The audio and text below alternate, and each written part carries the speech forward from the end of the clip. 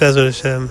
I had a pretty important realization the other day that when we're awake, really still halfway suspended between being awake and being in a dream. Why?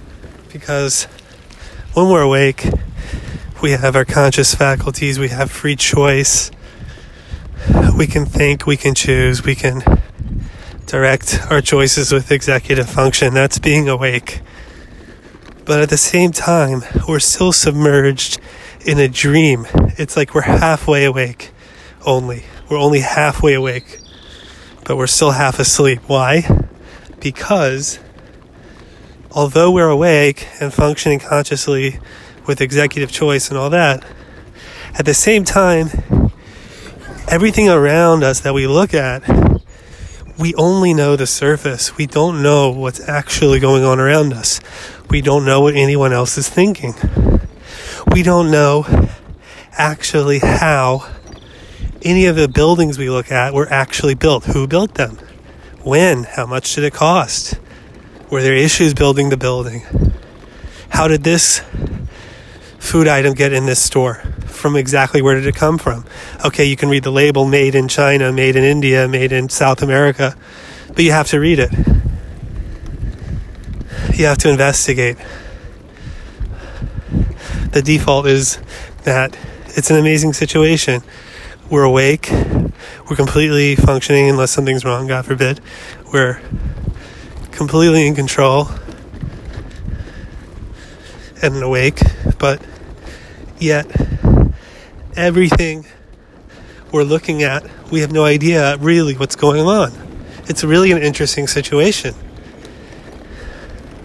It's like we're half in light and half in darkness. It's really, really, really important to think about. Even to ourselves, we're asleep. We don't really understand. People go to therapy. People do exercises and practices to try to actually listen to their own thoughts and hear themselves. We're asleep to ourselves, to most of ourselves. We're asleep to our subconscious even when awake. Maybe we're more asleep than awake, but let's just say we're half. I like to think we're half.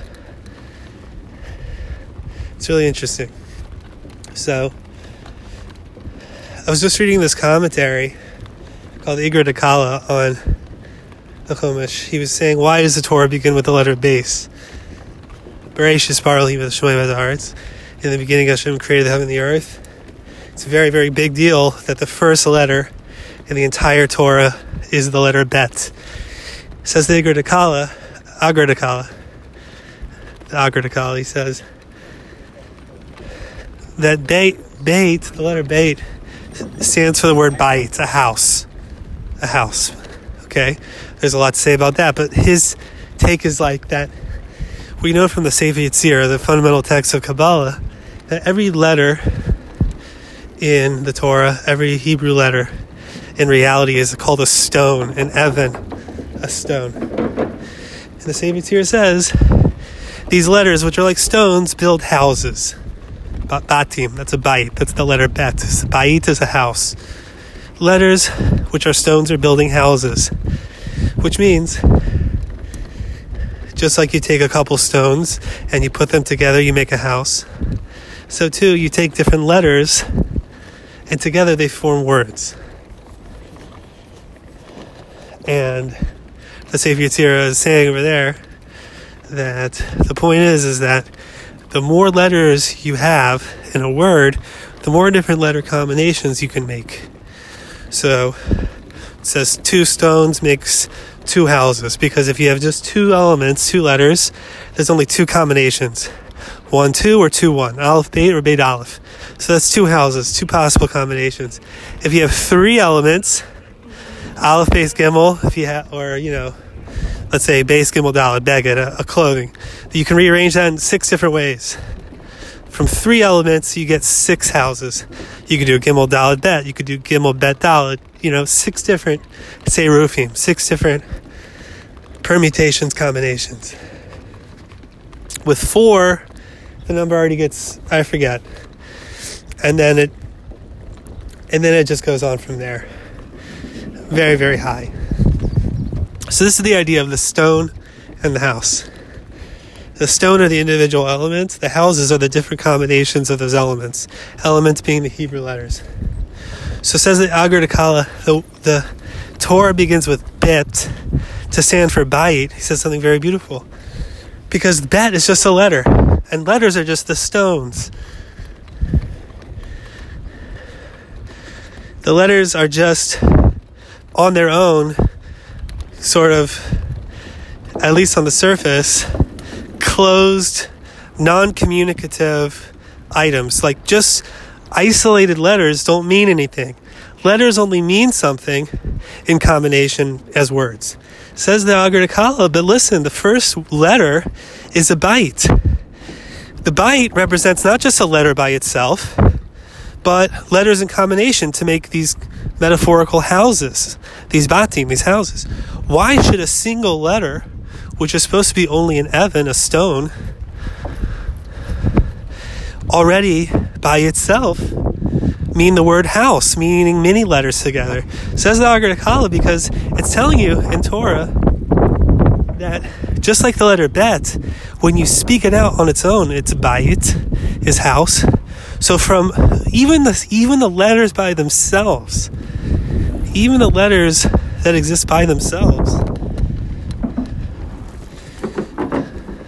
are actually in hidden way already full letters. Full words, even isolated letters are already full words. Why? Because you write the letter bet on the parchment. The letter bet by itself doesn't mean anything as a solitary letter, as an isolated letter. It's just the letter bet. You need at least one more letter to make it a word. If you put an aleph next to the bet, it says bo, it says come to me. If you put an aleph before the bet, it says av, it means a father. Now you have two letters, it can mean something. But just one letter by itself means nothing. Says the Agur Dakala, no. Because yes, that's true in the writing. It's true if you write a letter bet by itself, isolated, it means nothing. But if you say the letter bet, you're basically saying the word bayit, which means a house, which means a word, which means a structure of different elements combining to mean something. Yet it's just in one letter. Says Agur Dakala, that's the point. In Torah, in the holy language, in Lashon HaKodesh, even the isolated letters are actually still full of hidden meaning. You just have to say the letter. You just have to explore it. You just have to, if you want to say the letter bet and speak it with your mouth, you're already saying a word. You're saying the word bayit. You're saying the word house. That's why the Torah begins with the letter bet, to tell you that what look like hidden, inscrutable, isolated letters, which is representing what we're asleep to, representing that deep inside of every event in our reality. It's not just a mystery, where did this can of green beans come from? Did it come from Argentina? Did it come from Peru? Did it come from India? There's deeper questions. From what atoms, from what particles, from what molecules did the different molecules to make this can of beans go through? And why? And what was the Creator's plan? And why should it finally end up in the form of a can of green beans now in front of me, and not earlier, and not for someone else? Why was I destined to get this can of green beans? And everything has depth like that. Everything is intentional.